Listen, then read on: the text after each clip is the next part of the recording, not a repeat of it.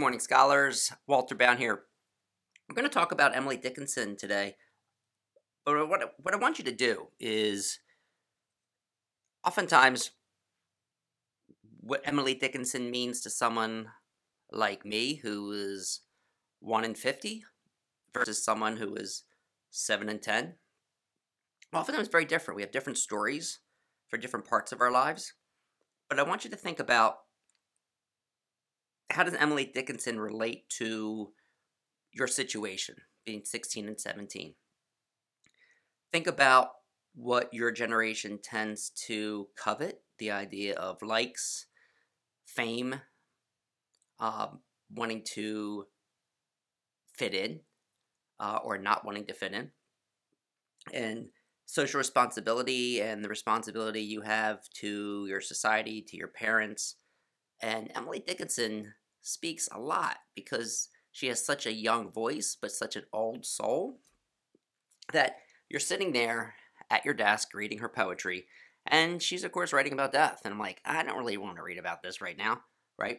Or she's talking about nature or, religion. And maybe you are at odds with your parents about religion and going to church. Emily Dickinson sure was.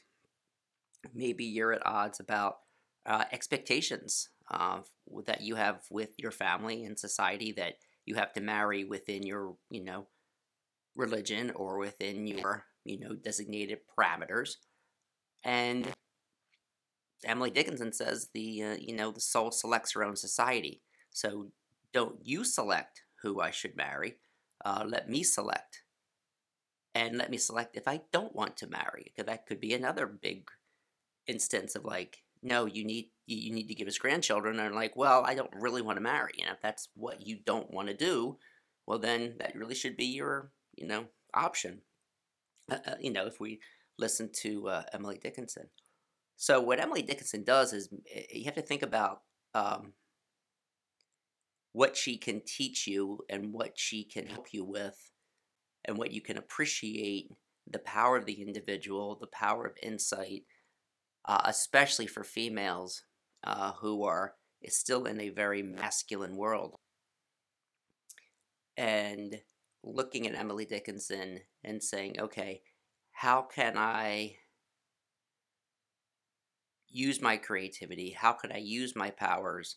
How can I stay true to myself and my vision while still being part of family? She was very, very connected to her family and very loyal to her family. And she journeyed distances without really leaving Amherst too much. Occasionally she did leave Amherst, but it wasn't too much. And she frequently didn't even leave her house. So very different from Whitman, who was like everywhere. Dickinson is centered solidly, almost as much as Thoreau, in one location, but even more secluded than Thoreau. So think about where you're sitting there reading these poems. What can she teach you that you can appreciate and then apply to your thinking about your faith, about your connection to your family, to how do you view death? How can you, accept death as a natural thing? And then if you know, and we all know we're going to die, how do you live knowing that we are going to die? Because I see Emily Dickinson kind of walking every day with death, because she did. Every time she had a fainting, she had epilepsy. So suddenly it would have come on. And when she says that last onset of death, I mean, think about that. Think about the terror, because I think people with epilepsy, of what I've read from Emily Dickinson's biography, is that it's coming like a minute or so before it comes, and then you're down, you faint, right? And they didn't have medicine back then to deal with these seizures. So thinking like, oh my God, here it comes, and you get these shivers. And Emily Dickinson would describe it as like this vision for like a minute. It's like seeing God, and it was like almost like this ecstasy that you have this minute of this chills, and then you're down. and then eventually you come back, right? So, Emily Dickinson, this resurrection theme that we see. And this is something I just thought about, in doing this recording. And that's why writing and speaking are so important, because it's the mind's working, it's digging. And I didn't recognize that Emily Dickinson's epilepsy directly corresponds or indirectly corresponds to a lot of her themes in her poetry. Um, and of course, if you're an outsider and you have, it's almost like this mystic that has this secret connection to the other world, that you are a messenger from that other world. And she's still a messenger from that other world through all of her incredible poetry, which seem to be like hieroglyphics. We read it, it's so highly metaphorical. And oftentimes on the first reading, we're like, WTH, what the heck? I don't get this. Okay, it's short, read it again, and start thinking about the first line. Okay, what could she mean by this, and what could she mean by that, or what are the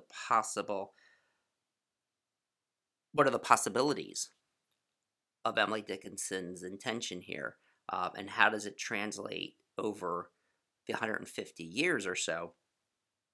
And what is she telling us about friendship? What is she telling us about the secret lives that we all have, the public face that we have, the private self that we have, and how she can inspire us just to be better human beings in touch with that mysterious other side, or with the people who are part of our society, even if it's just one other person. Hopefully, this just gave you some little insight into Emily Dickinson. Of course, I could be hopefully talking about other aspects, more detailed poems and themes of Emily Dickinson, as I do more of these podcasts about education and English and American Lit and rhetoric and all that good stuff. Thank you so much, guys. Take care. Bye-bye. Hey everyone, thank you for listening. You can check out my other podcasts, Down with Bound and Liberating the Educator. I'm also on YouTube, so subscribe to my YouTube channel, Walter Bound, for lots of different videos, stuff about English. There are also some other stuff there, some humor, some essays, some fiction, and tell me what you think. Take care. Bye-bye.